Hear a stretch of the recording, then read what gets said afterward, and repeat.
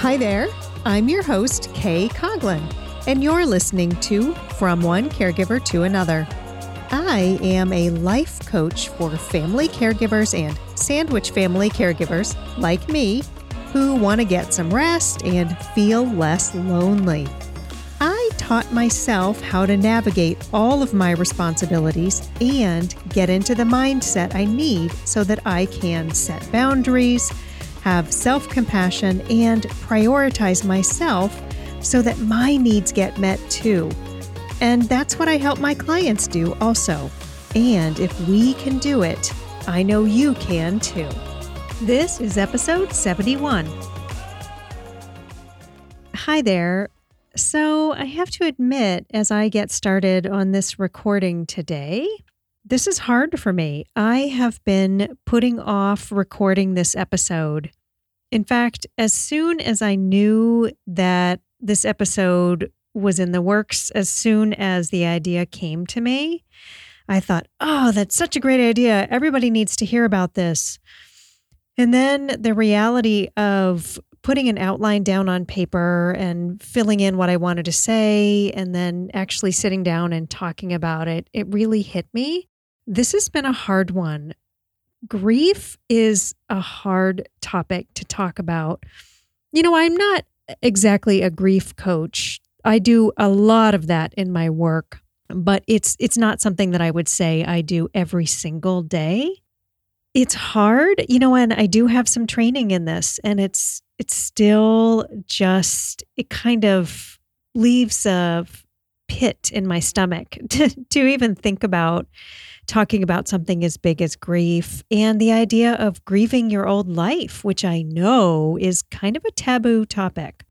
And this came up for me because I have been personally working through a lot of my own grief lately about a number of things. But then I've also been hearing about it from a lot of my clients. In my case, what's going on is that my family is doing some routine paperwork, just some legal paperwork. And doing some of that means taking my dad's name off of some of our legal documents. And it's, as I say, it's all routine. Now, my dad died back in 2014. He actually died in March of 2014. And that's 8 years ago. And I have been really surprised at how hard it hit me to process losing him all over again. It's hard now for me as I'm sitting here trying to talk about it. And so I know that's really the classic kind of grief that we think about, and that's the grief of losing a person or maybe a relationship or a job, something like that.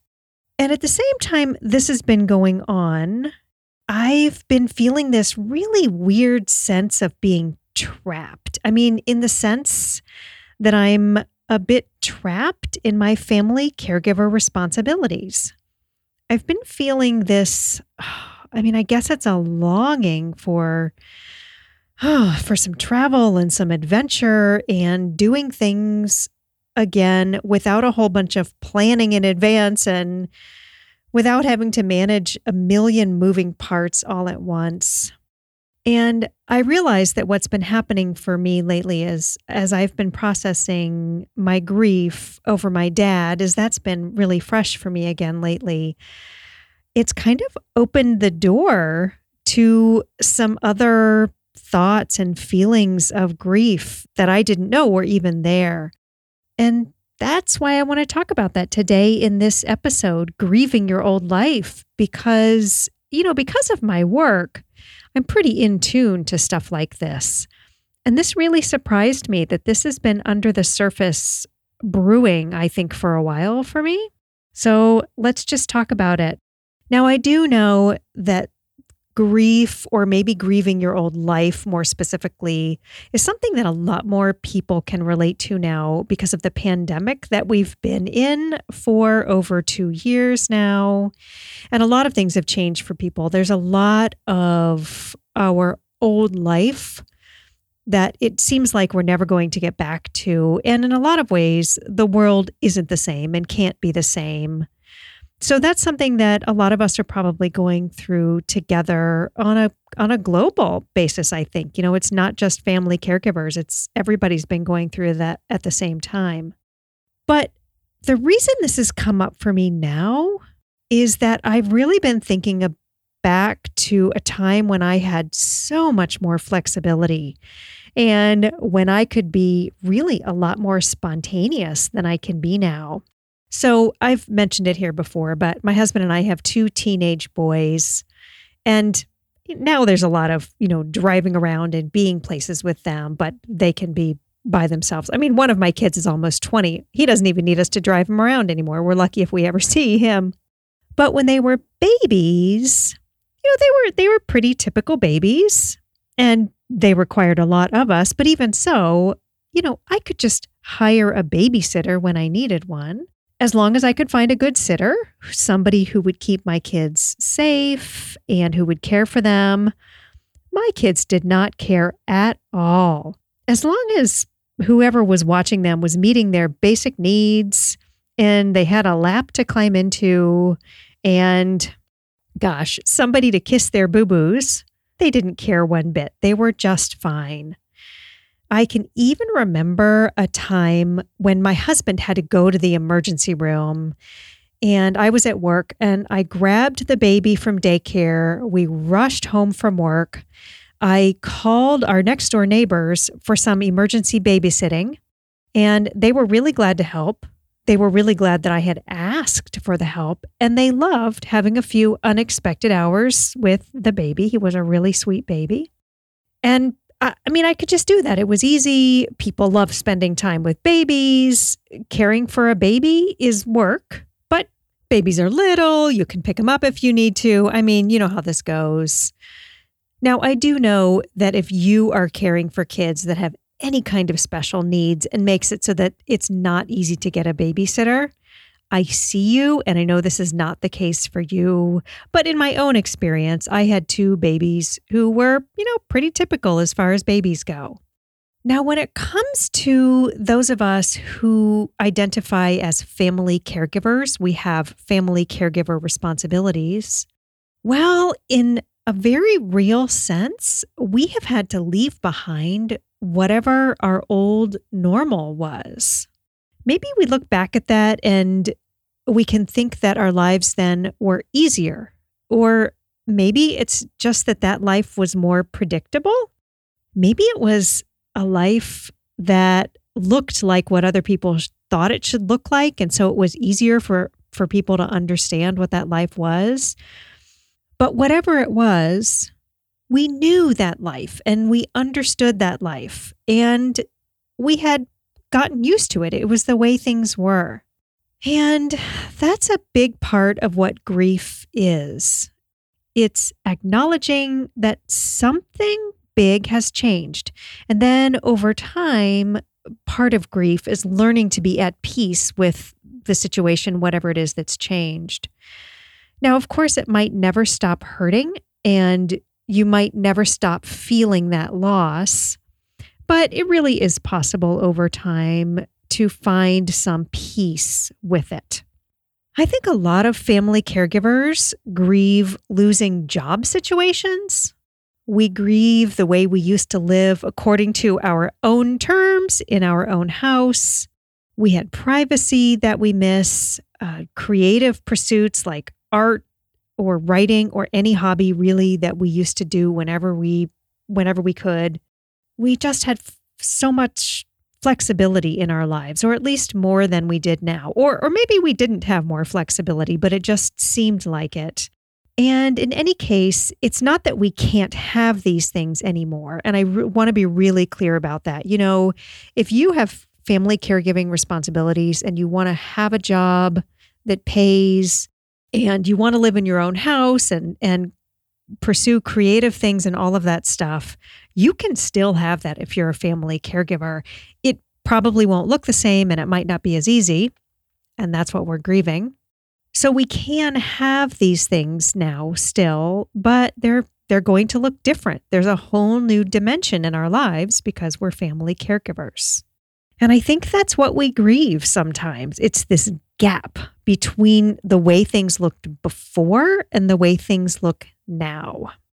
And then, of course, some of us are grieving for the people we care for and for the way their lives are changing.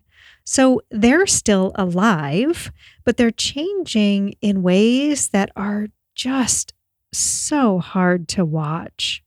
I mean, unless the person you're caring for is improving, which certainly can be the case. Like if the person you're caring for is recovering from cancer, for example, that person would be improving. But unless that's your situation, I know it's highly likely that you're in a situation right now where you're watching someone slowly become less able right in front of your eyes. It's unfolding right in front of you. And that actually is what's going on for me. And I often say here, my mom is still in excellent shape, and she really is. But if I even look back to 2 years ago, right before the pandemic, she was a lot more active then for a lot of reasons, and she's not as active now, and she is slowing down. And in my old life, I wasn't faced with that every single day. I did not have to look at that every single day. And I can understand why it would be hard for family members or friends who haven't seen that and aren't in that. It would be hard to face that if they had to look at that now. So I get it. There's just so many sides to the situation of being a family caregiver, whatever your situation looks like, but also the way our grief looks. And in a lot of cases, we actually grieve over the way our relationships used to be with the people we care for. If you're caring for your mom or your dad, or maybe a sister or a brother, or a best friend or spouse, or whoever you're caring for, becoming their primary caregiver, that is going to change your relationship with them. There's no question. It is going to change that relationship. So I know that a lot of us, when we talk about grief, we think of the stages of grief. There's been some interesting work on this lately that original work was never meant to be taken as stages of grief that we progress through. And when you're done with one, you move on to the next. So if you're curious, look that up. Some of the thinking on that has changed. But I think one of the most interesting things about that work is that those original researchers were able to identify common experiences of grief. And those include denial, anger, bargaining, depression, acceptance, and more recently, we've seen the experience of giving the whole thing meaning. And we do feel all of these things when we grieve for that old life when we no longer have. I can point to specific examples in my own life over the past 10 years when I've gone through all of these experiences myself. At the top of the episode, I talked about how I've been putting off recording this episode because I feel this so deeply, and it's so hard to talk about. Because I've been thinking about this, I can see now where that's coming from. And another thing that I have to admit to you is that I do have a belief, and I think it's pretty deeply held, that I can't talk about my grief, or I shouldn't talk about my grief over what my life used to be like. That if I do talk about this very specific grief, that I will be shamed for it, or that I'll feel ashamed of it. I think I do feel a little ashamed of it. I worry that people are going to try to put guilt on me for having these normal human emotions, or that someone might even tell me that I shouldn't talk about it because I might make my mom feel bad if she were to hear about it. And I will tell you that my mom and I actually have spoken about this several times over the years. Our relationship now is so much different than it was when we first went into this situation. It's so much more mature and so much more adult. And so I don't think that she would be surprised at all to hear that I'm talking about my grief over the life that I don't have anymore. But I really have this belief that I should not admit that I'm not really looking forward to watching my mom slow down and struggle. I don't want to admit that in my old life, I could do that from a distance. I didn't have to face it every day. It wasn't here looking me right in my eyes every single day. And in a lot of ways, that was a lot easier than what I do now. I have this belief that I should not miss the days when the only times that I had to act as an advocate with healthcare providers was when it was something about me or my own kids. Those are things that are very familiar to me is talking to a healthcare provider about something I need that I'm not getting, or certainly the mama bear in me can come out when I'm talking about my kids and when I have to advocate for them to get what they need. And I miss that. I miss the time when I didn't have to be constantly checking in with my mom about what her doctors are saying and when her next appointment is and who's driving her and do I need to change something around to drive her and all of those things that go along with being an advocate for another adult in the healthcare system. I'm sitting here and I'm talking about this and I feel so raw. I feel so vulnerable and I don't like that at all. This is just so human to open up like this. I hope that if you are really identifying with me as I talk about this, and that if you're feeling grief too, grief about anything, it could be grief over losing a person or a relationship, or when you hear me talk about grieving my old life, if this hits you as hard as it hits me, I really just want you to know that you are normal. I'm normal. This is the way humans are. It's the way it's always been. We struggle. We feel losses. We feel losses very deeply. We feel grief. And we just don't like to be vulnerable. We just don't like being in a place where we feel so raw. And we have to deal with our emotions because they're staring us in the face and they keep coming up unless we process them. We just don't like that. And that's just totally normal. So I also want you to know before I close here that you are not alone. You're just not alone. There are, almost 53 million family caregivers in the United States alone. When I say that you're not alone, I mean that in the literal sense. There are 53 million of us.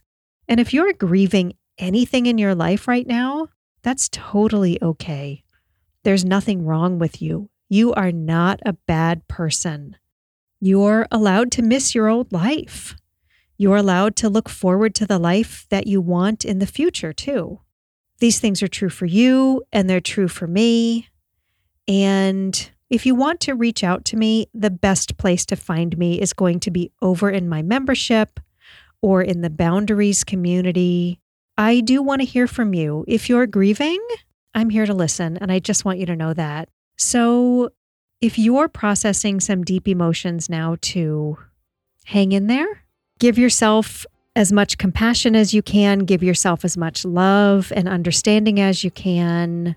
Tell the people around you that you need a little bit of space to process your emotions, and get in touch with me if you need to.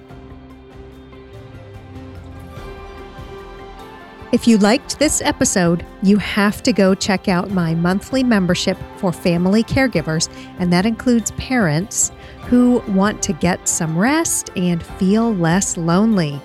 It's the place for emotionally safe community, brave self-development, and self-compassion.